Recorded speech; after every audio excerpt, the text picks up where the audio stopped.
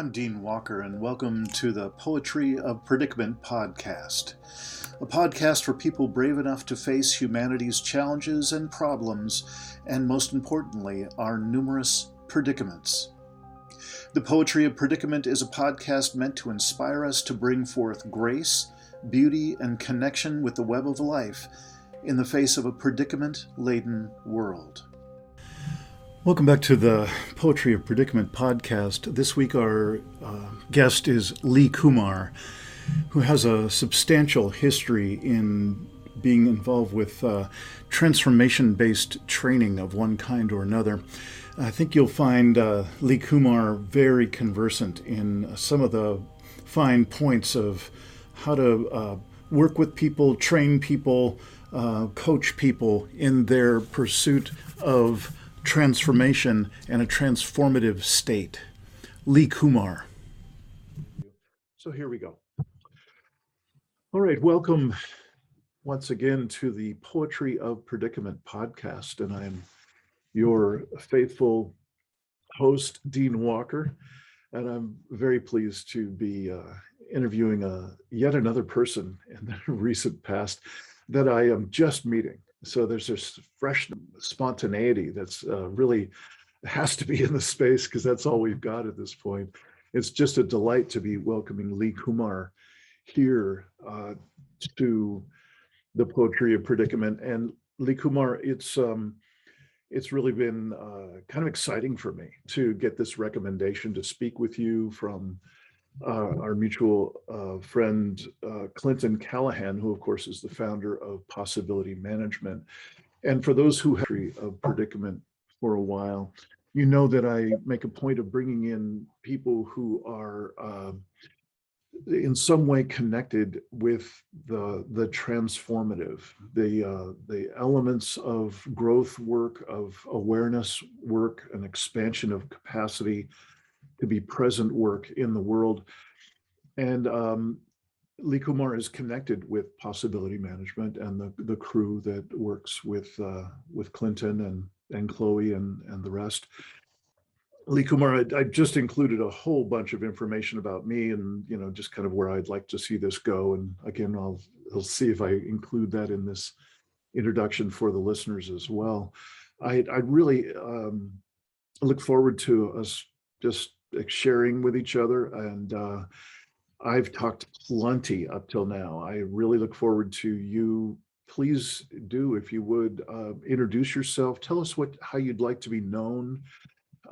Any of your past that you'd like to include. I'd especially appreciate it if you'd say something about what your past experience with the transformative, whether it's in career terms or personal growth terms or your own practices.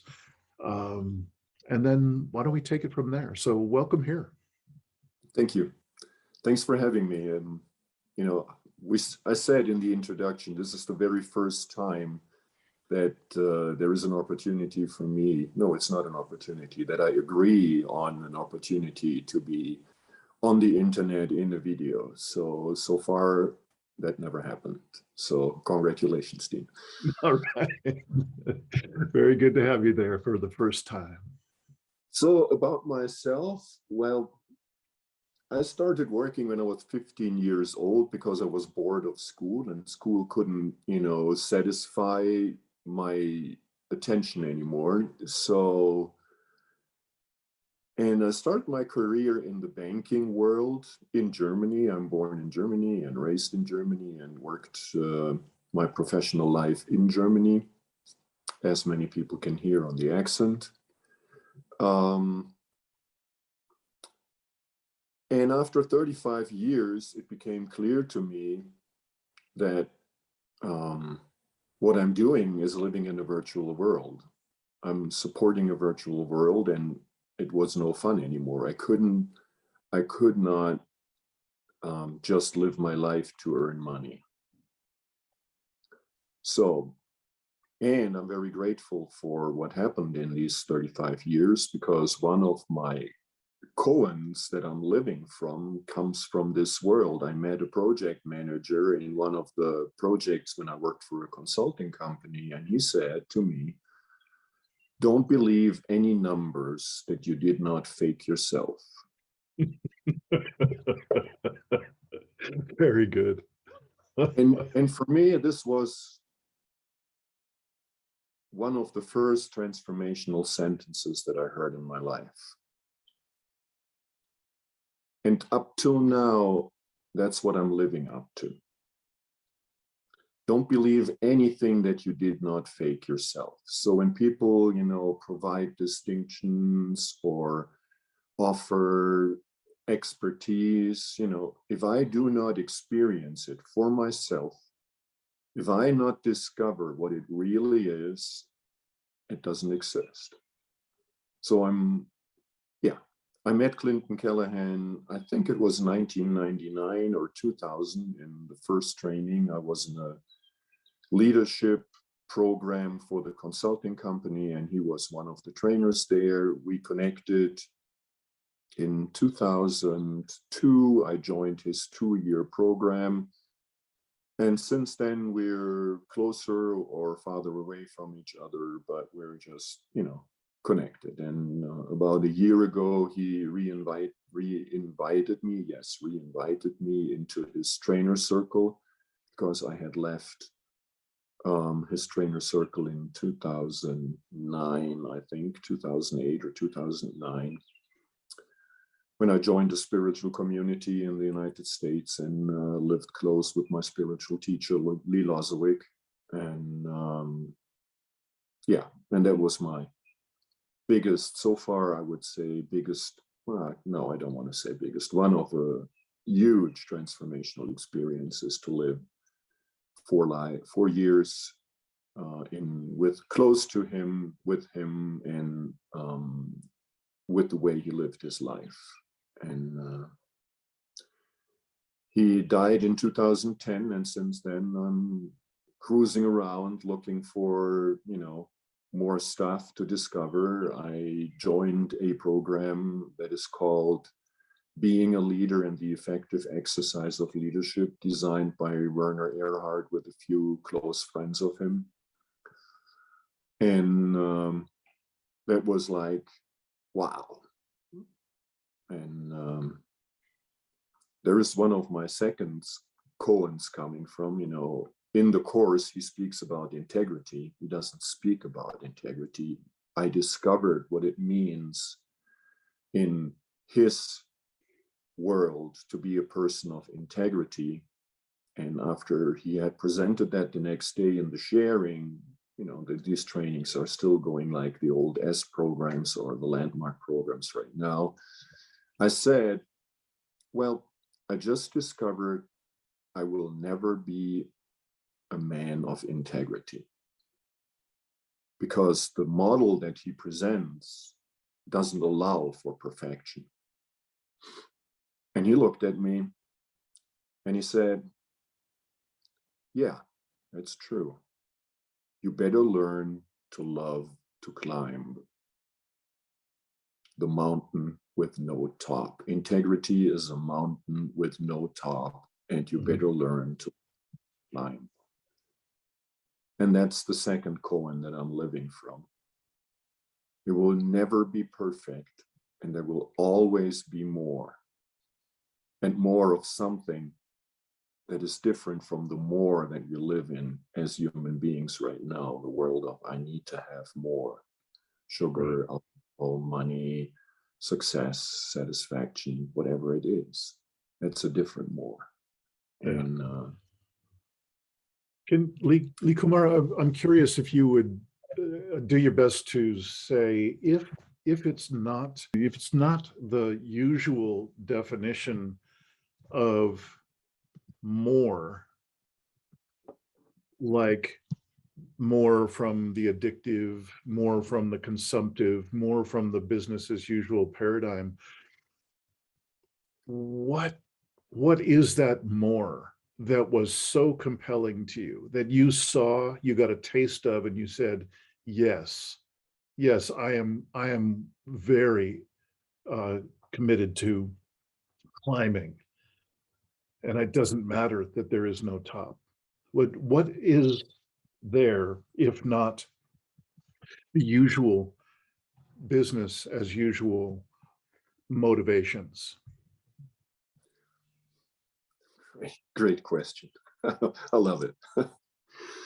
The more is about the thing that I believe I know, and it's myself. You know, we live our lives, we go through life, to use Werner Erhard's language. We don't live our life, we go through life as if me and myself is the most important thing on this planet. But who is that I? Can you find it for me? Can you describe it to me? Who is that I? And if you ask enough people, you know, they tell you, oh, it's my body, or it's my thoughts, or it's my feelings, or whatever it is. But it's all just an expression of something that we have no idea about, that I have no idea about. You may, I don't know. Many people believe they have an idea about, but I don't believe that anymore. And to discover that thing that I'm dealing with, that I've been put into on this planet to fulfill on what's in front of me, that's what I'm interested in. To know more about that, to serve better, to be more aligned with what, you know, what's really needed. And I'm curious, you know, thank you, Lee Kumar. That it's familiar words and familiar neighborhood that you're describing. I grew up in a similar part of the neighborhood I think far earlier than when you're describing your time. And it's lovely to hear you bringing these distinctions forward from my memory. I appreciate it. I'm curious if you could say more about where you are now in terms of what it is that you find that it's important enough to stand for in the way that you're describing, you know, to put it right there in your center. If you could describe that, because I heard you mention that you started out in the banking world, and it was not a real world. It was a false world, so to speak. And you discovered that, you saw that, you saw this isn't working for me, and you went to find what could be more real. So when you've landed in this place, and you mentioned a few different steps in that path that sound truly profound, you know, to be able to live with a spiritual teacher for a number of years, and these very strong steps that you've taken. I'm curious if you could share, how has your innermost motivation, what matters most to you, how has it evolved? And can you share with us how it lives for you now? How do I say that? What matters most for me now is, and it's hard to say. It's hard to say because it's so easily misunderstood, but I say it anyways. You know, to accept what is, to accept what I'm doing and the way I'm doing it, the way I show up in this planet, on this planet, in the work or wherever, to accept with no judgment and just accept it. So when I say that, you know, people say, yeah, but there is so much bad things. No, there is no bad thing. Bad doesn't exist. Bad is a concept that doesn't exist. All there is results. I do something, and anything that I do or don't do creates a result. That's it. But in making it bad or wrong or judging myself for doing it, I avoid to look at the result and be present to the result. When I'm present to the result of what I'm creating, with no judgment, just looking at it, and I feel the pain when I did something that created a result that I don't want in my life, that's where transformation happens. There, when I allow myself to be present to the result that I created with an action or a non-action, a word or a not word. And people say, yeah, when you're okay with it, then you just move on. No, that's not what I'm talking about. That's not what I'm talking about. When I'm present to the result, and we as human beings don't allow ourselves to be present to the results we're creating. We're living in a conceptual world. It's bad. Okay, it's bad. I don't do this anymore. And I keep doing it, the same thing over and over and over again, and expect a different result, which is my definition for insanity. Mm-hmm. But also Werner Erhard, I heard him say that, that's what's insane. Do the same thing and expect a different result. Sometimes in computers that happens. You reboot it 5 times, the 6th times it does something different, but we don't go there. So that's what I'm working with, and what's for me present right now. And that's what I'm making available. For example, I'm planning to have a training in November in the area of Boulder, Colorado. And that is exactly what we're going to do there. 5 days to look at what does it mean to be okay, to accept who you are. And when I accept where I am and who I am and what I'm doing, then there is space for curiosity to find out, how did that happen? How did that happen? Mm-hmm. I create a result that I pretend I don't want to create, but I'm doing it. What happened? And it's not coming from a judgment. It's coming from curiosity. It's coming from, how does this guy function? What is at the source of my actions? Yeah, got it. So there's a few familiar words in what you were just saying that I'd like to just ask a little bit more of you about. Yeah. In this, if we could call this a path that a person might walk, a path of bringing myself closer and closer to full presence in the moment, full acceptance of what's so, and relatively full awareness of what am I seeing in terms of what are the results that have shown up in this life I've created, is what I'm hearing you point toward. There were a couple of words that I just wondered if you could say a little bit more, because what the vast majority of the people who watch this podcast, and also the people who participate in my work, they're learning, they're wanting to learn how to bridge from life as it shows up in daily living now, which is not what you were just describing. It's very much not that.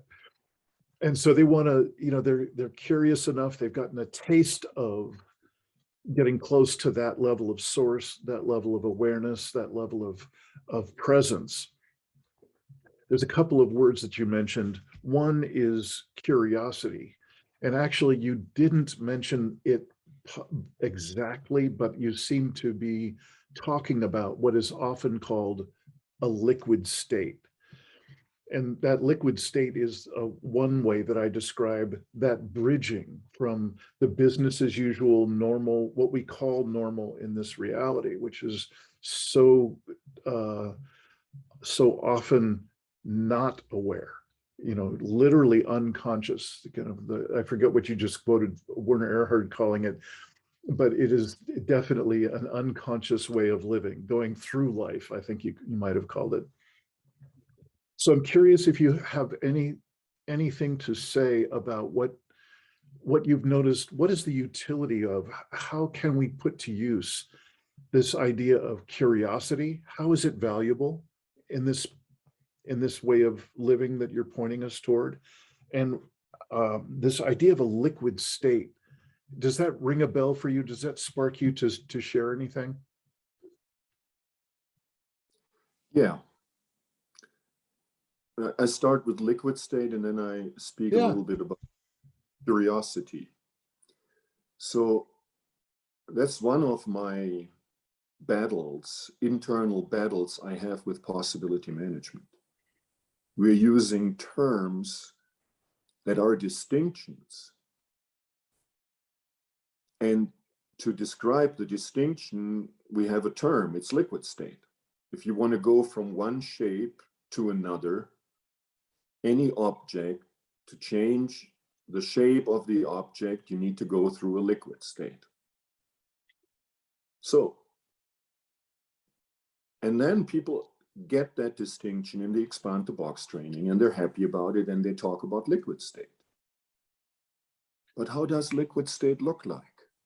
Please tell me, what does it mean when you're in liquid state? How does it, and that's exactly what I was speaking about. It's not bad. It's just I create a result. Oh, I'm in liquid state. No. Liquid state is a concept.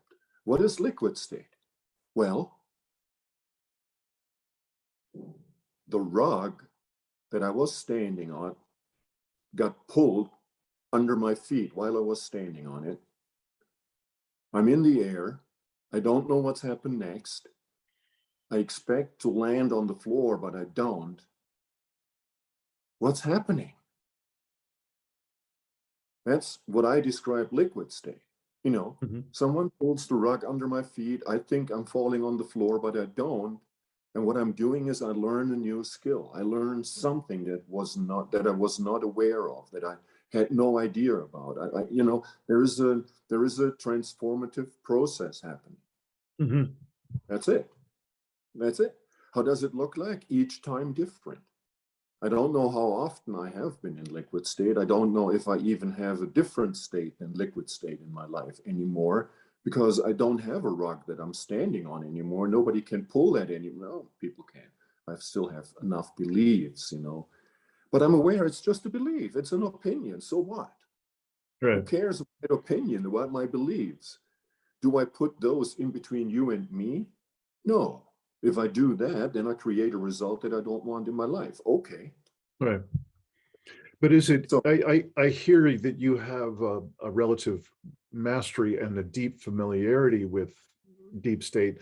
And just to be fair to the people that I'm talking about, my listeners and many of the students in my work, it's their first exposure to these things. And perhaps you can reach way back to your memory of the first time you experienced some conscious awareness of what could be called that liquid state, that complete uncertainty, that loss of the floor, loss of any bearings.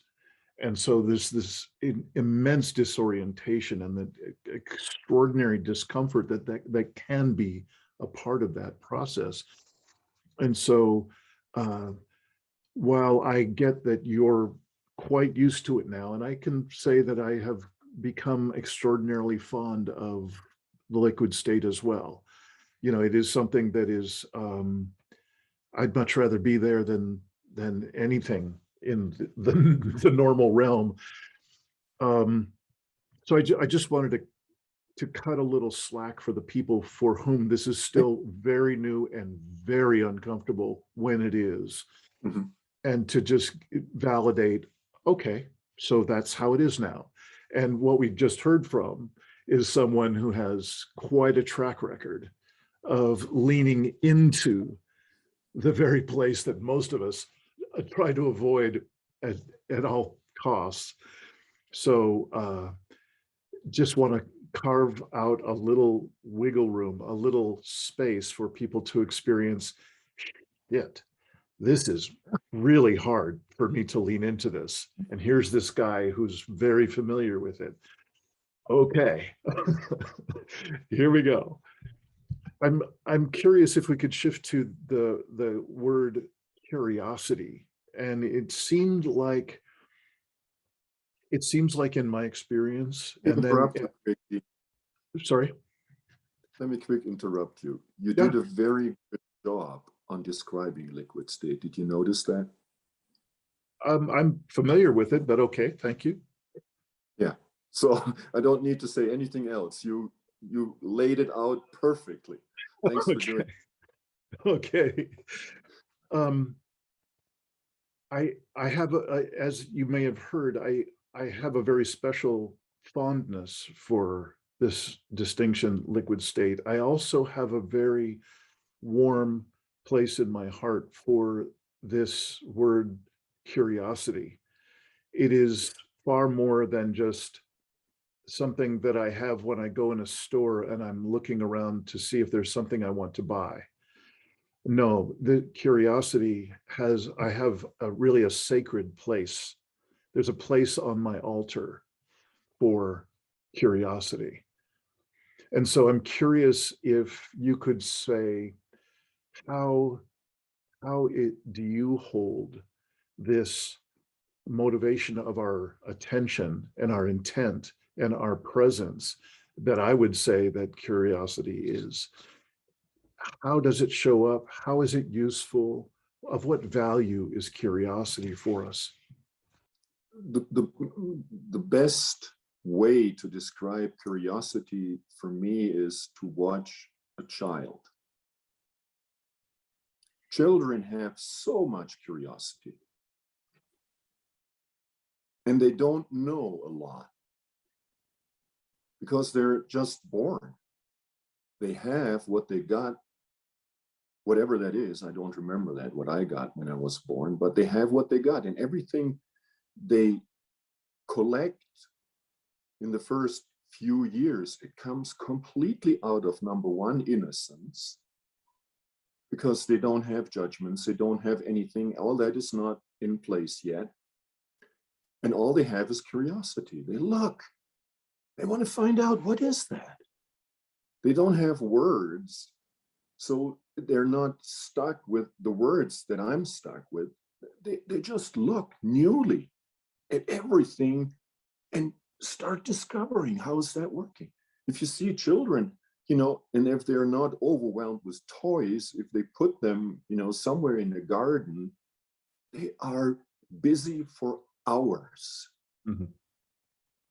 Hours in discovering, what is this? Out of curiosity, because there is so much that they don't know and want to know. Yeah. Want to find out, how is the texture? How is the smell? How is the taste? What can I do with it? Oh, I can form that. And I can build something out of it. And that's exactly what curiosity is for me. Mm-hmm. Mm-hmm. I let go of what I know, and I take what's in front of me and start looking at it newly. Mm-hmm. For a while, I did the experiment to wake up in the morning next to the person that I was waking up to and looking at that person newly. And it was not a one-night stand, sorry. So it was really somebody that I'm in a relationship with many years. Mm-hmm. To discover that person every morning new. Who are you? What's that smell? Really and that's curiosity. Yeah. Discover newly anything that you believe you know already, and that includes me. Yeah. Yeah, beautiful. I'm thinking it might be a good time to shift gears. I'd like to share with you a little bit of a project, a little growing edge in my body of work, and see if you have any suggestions. Because I think this area of curiosity, what sparked for me when you were just describing is we live in a deeply polarized and troubled world right now. Here in the United States, it is there's so much aggression and so much separation and so much polarization. It's extraordinary, and it's often painful to just be in the presence of it for me. And what I noticed is, as you were describing very familiar scenarios of curiosity, just lovely. And I noticed, if in my own system, and I believe in the human system, if we have curiosity present in our system, there's no room for polarization and aggression and separation and judgment. There is no judgment in curiosity. So that's it. This is pointing toward the area that I'm wanting to share with you and talk about. But does that spark anything in you? Does that sound familiar? Yeah. Okay. Yes. I mean, I'm not a political person, and I don't want to be a political person. And when people ask me about my political orientation, I say I use common sense. Mm-hmm. Mm-hmm. And that answers the question. Oh yeah, so no matter what the person is, oh yeah, then you're a Democrat, or if it's a Republican, then you're a Republican. Of course, yeah. It can be heard anyway, though. So, but I don't have a political opinion. I use common sense as much as possible. Maybe this is as good a doorway into what I wanted to explore with you as anything. You're using the word common sense, and it is very common to hear those words, common sense. It's used every day, all the time. And what's interesting is that everyone who's using it has a particular way of defining it for themselves, if they've ever even thought about how they would define it. Many, many people, I find, don't have any way to describe what they actually mean by common sense. So I'd like to explore that with you, if I may, and I'm doing this to describe one way of looking at this kind of new project that I'm onto. And in possibility management, one of the distinctions that's used quite often is, if we look at our physical body and we talk about the center of our physical body. If I'm a martial artist, for instance, I talk about the physical center, which is often called the hara or dantian, and it's down and underneath my belly button and inside in the center, in body center. And so that's the physical center. But when we look at the human experience, we are so much more than our body. And in fact, possibility management talks about having 5 bodies, if you will, 5 different facets of this life that I'm living in, this experience. And so if we have 5 bodies, of course we have the physical to start out with, because that's the easiest to see and everybody knows about it. And there's no debate, right? Then we've got the mental body. Kind of an unusual thing to talk about, the mental body, but I know you know this, and I'm speaking like this for the folks who might not know this, who are listening. And so the physical, the mental, the feeling body, or the emotional range, that dimension, excuse me, of our experience could easily be considered its own facet, its own body in our experience. Then we have the energetic body, which, by the way, folks who watch this show quite often know by now that is really my primary sensing in the world. My presencing and sensing in the world happens through the energy body, far more so than any of the others.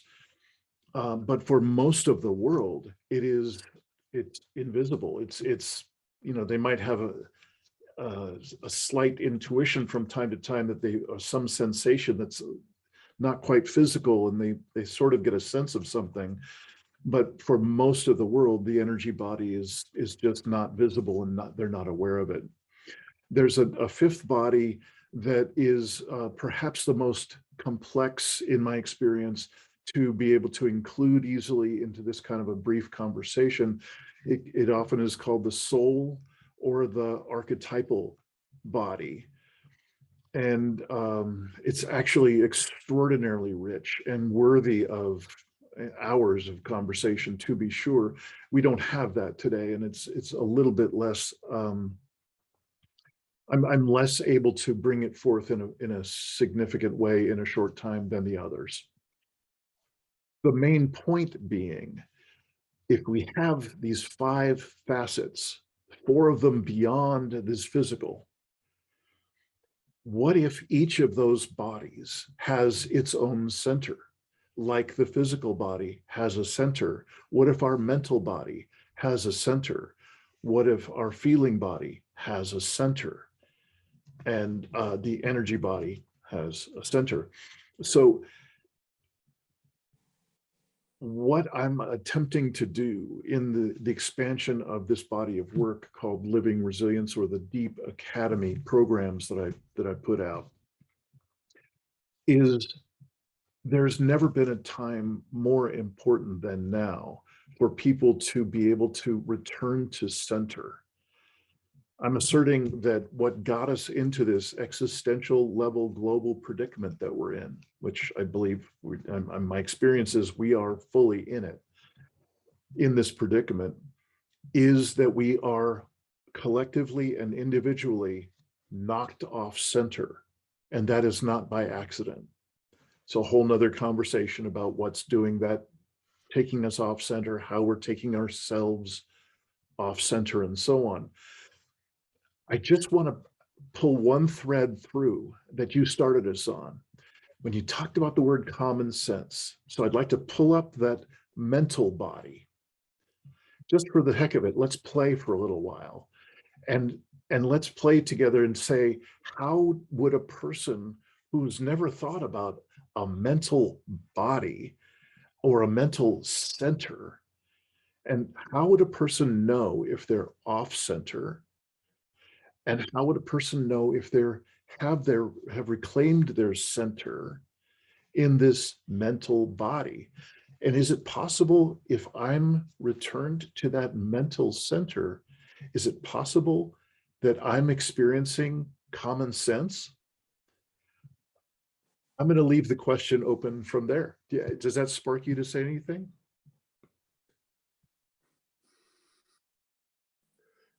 So I, for myself, have not discovered centers of all the 5 bodies. Mm-hmm. And since you sent me the invitation, I started looking more. And I'm aware that there is a center that we have for the emotional body, for the energetic body, not emotional, an energetic body. And we can move that around in our body or even outside our body. Mm-hmm. And I like very much what you said. You know, most people are not aware of their energetic body, but we all have it, and it all exists, and we all have the sensations of what it is. We all have it. It's just that we shut down that channel and surrender to what our mind has been trained. Mm-hmm. And we all grew up in a particular school system, in a particular society, and all that creates a massive imprint on us as a human being. And for me, the transformational work is to get back to zero, to untrain what we have been trained in, or to let go of what we have been trained in, and to discover newly what's possible if mm-hmm. I let go of it. Right. And so I guess about, keep going, ask your question. I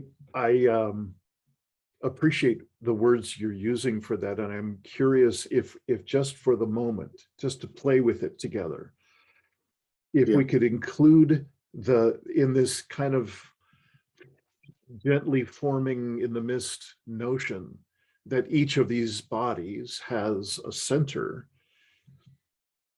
And what if whatever the experience is in you that you're describing when you say the word common sense.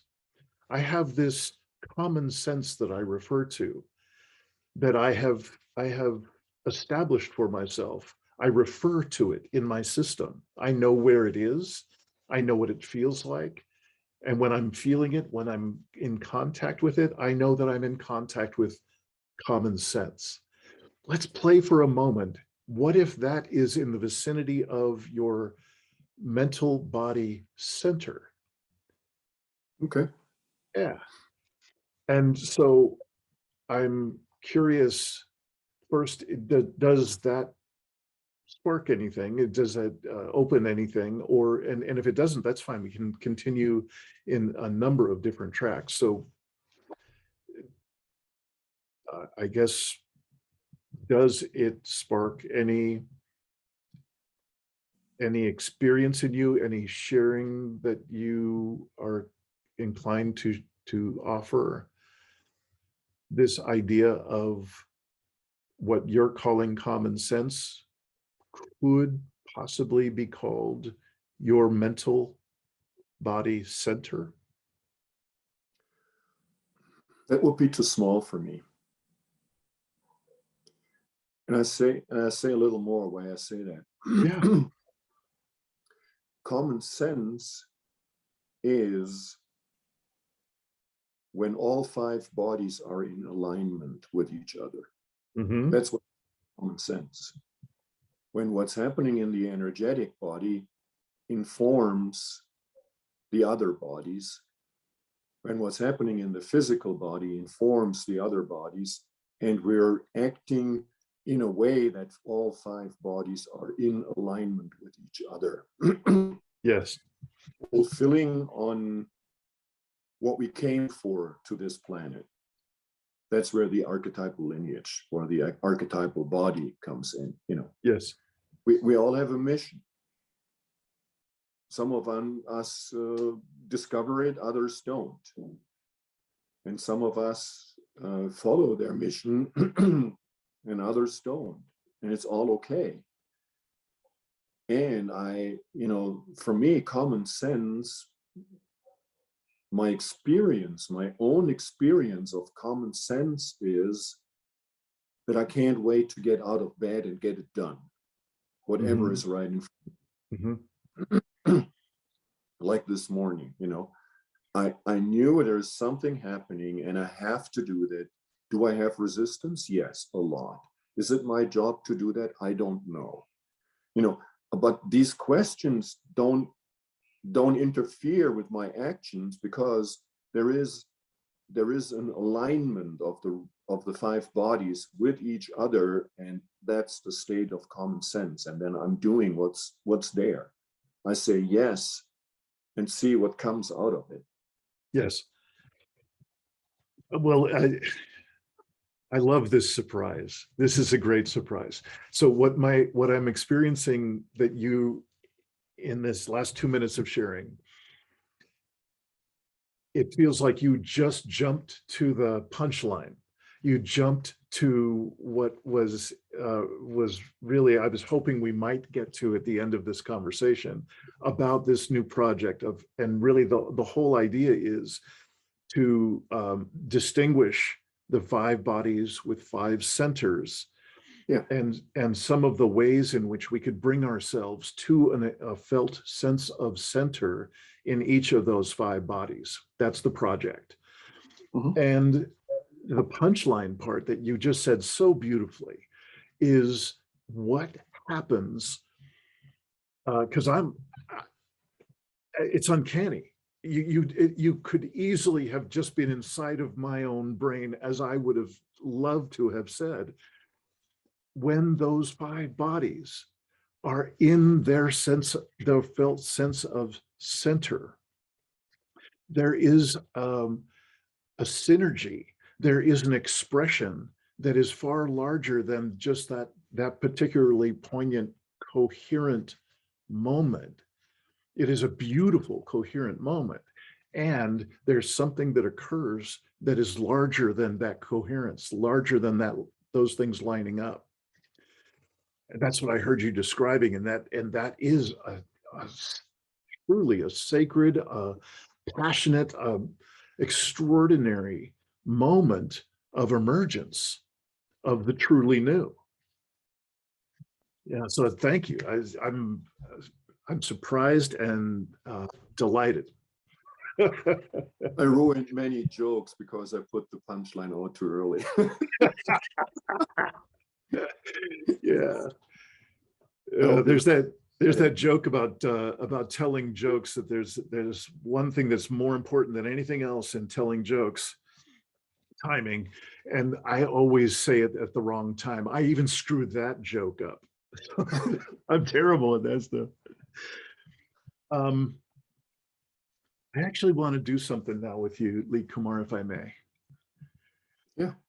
I'm noticing, I'm delighted, I'm feeling energized, and I've been talking fast and breathing shallow, and it's been fun. It's fun. It's like playing, and it's good. And I also notice that I can do that one really well. I can do it where I start to take that on for most of my day, where I can be going faster than my system is really calling for. And I'm tending to miss some precious moments because I'm moving so quickly, because I'm not breathing, because I'm not taking a pause. So if I may, I'd just like to pause with you for a moment. Yeah. So I'm cueing my system to be able to reference what's sometimes called my implicit system. It kind of runs down through my core. And by slowing down what I'm saying and deepening my breathing, because it's been minutes since I've taken a full breath.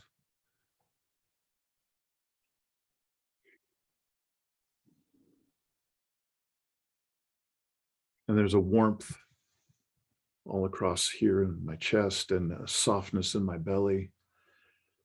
And now just a little bit of pressure of tears behind my eyes. And these are all really good cues, good kind of symptoms of slowing down.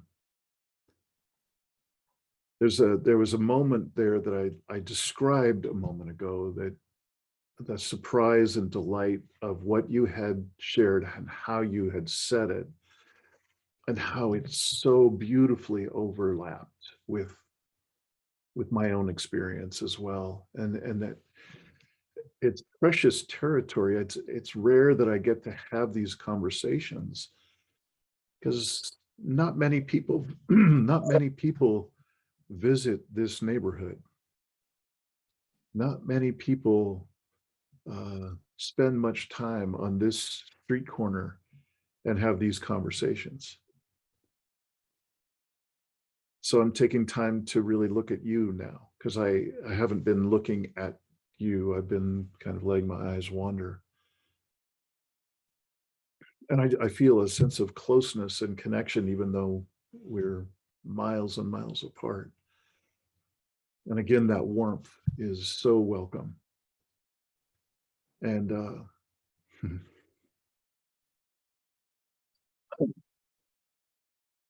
yeah, it's very moving to be sharing with you like this, from somebody I just basically didn't know an hour ago, to be Yeah.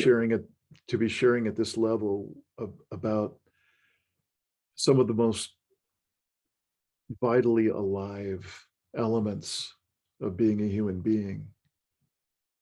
It's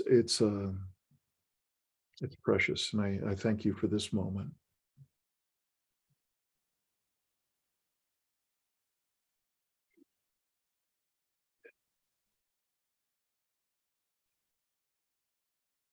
Whew.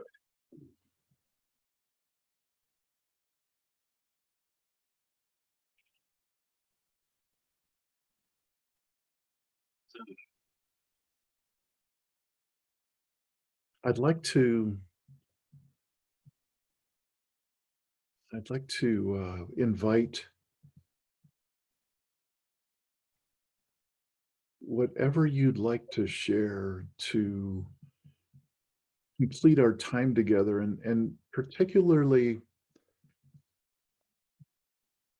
you were speaking about you've got a workshop coming up in Colorado, and I'm happy to include the information for that in the show notes of this podcast. But I'm curious if there were people who their interest is piqued. They're wondering, wow, maybe that's an experience that I'd like to do. I'm wondering if you could share a little bit about what are you doing when you're doing that work? What's the atmosphere like? What is your intent? What are you well, we know a lot more about what you're motivated by. But I'm wondering if there's anything you could share and possibly share in a way that someone who's sort of new to this type of conversation, that they could understand a little bit more. What's this like? What's this type of experience like? Yes. So I start there. We do 2 trainings in Colorado. One is the Expand the Box training. It's a 5-day training where we look exactly at what we started describing here, just to discover, oh, hold on. I don't even know who I am. I don't even know. I'm not aware of the results that I create in certain actions. And in the Expand the Box training, we have about 40 distinctions that we, discover together and do exercises with, so that we're present to the results. We do the exercise in the old way, that we're doing unconsciously, and then we're doing it in a new way where we're using consciously certain skills that we, develop together, not develop, but discover. And then from there, I can pretty much guarantee that everybody has at least one liquid state experience during these 5 days. If you're lucky, you have a 5-day liquid state experience, and you walk out of the training with,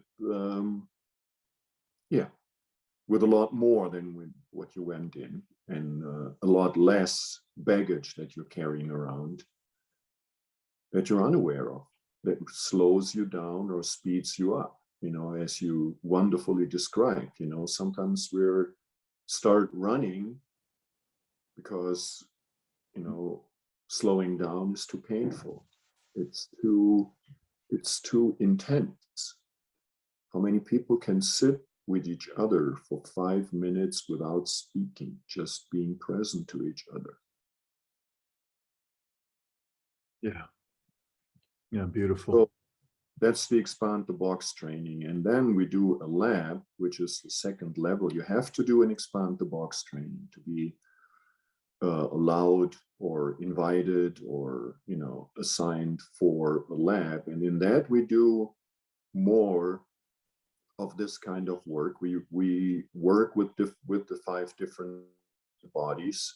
So we do what we call emotional healing processes in the lab, where you get to see, what is the source of certain reactions. And it's clearly reactions. Why do I react to these kind of things? And why can't I just respond to it? And for me, responding and reacting is very different. Reacting is automatic and I have no control. Responding is like it's a careful consideration, and then I, go there. So that's what we're doing. And the lab is mostly an atmosphere of no judgment and an extraordinary space that we create with, and I want to talk about that a little more, bright principles. Because what I experienced with you in the conversation is, when you start speeding up, then you have no, it's not you speaking anymore. It's like I can sense there are bright principles that need to express themselves. And when you open the doors, it's right there. So, and that's where all the energy comes from. When we're in training, I always notice when I get exhausted that I'm in the way. Mhm. I can't do the work. Lee Kumar can't do the work, but I can open the door for the Bright Principles. And if you want to know what Bright Principles are, dear audience, in November, we introduce that to you. If I'm opening the door to the Bright Principles, then there is just, energy, endless energy. Hmm. Because I'm not using it, I'm generating it. I'm being used by, which is another term that Werner Erhard created. Mastery is being used by the distinction. Mm-hmm. And that's what I noticed with you in the conversation. That's where we resonate. We have certain practices, and the result of practice is being used by distinctions that we practice. Yeah. Yeah. And I appreciate very much your invitation. And I'm not using words lightly. So whoever believes that I'm just a kind person, forget about that. I'm not a nice person. I'm not a kind person. I have clarity, and I use that clarity, and some people don't like it because I'm not a nice person, but I care for you. I care for people more than I care for myself, and I do what's necessary to create a space for people to be able to transform. Yeah. I can't do anything. Transformation happens and you need to do it. But I'm willing and do everything that's needed to create those spaces that it can happen.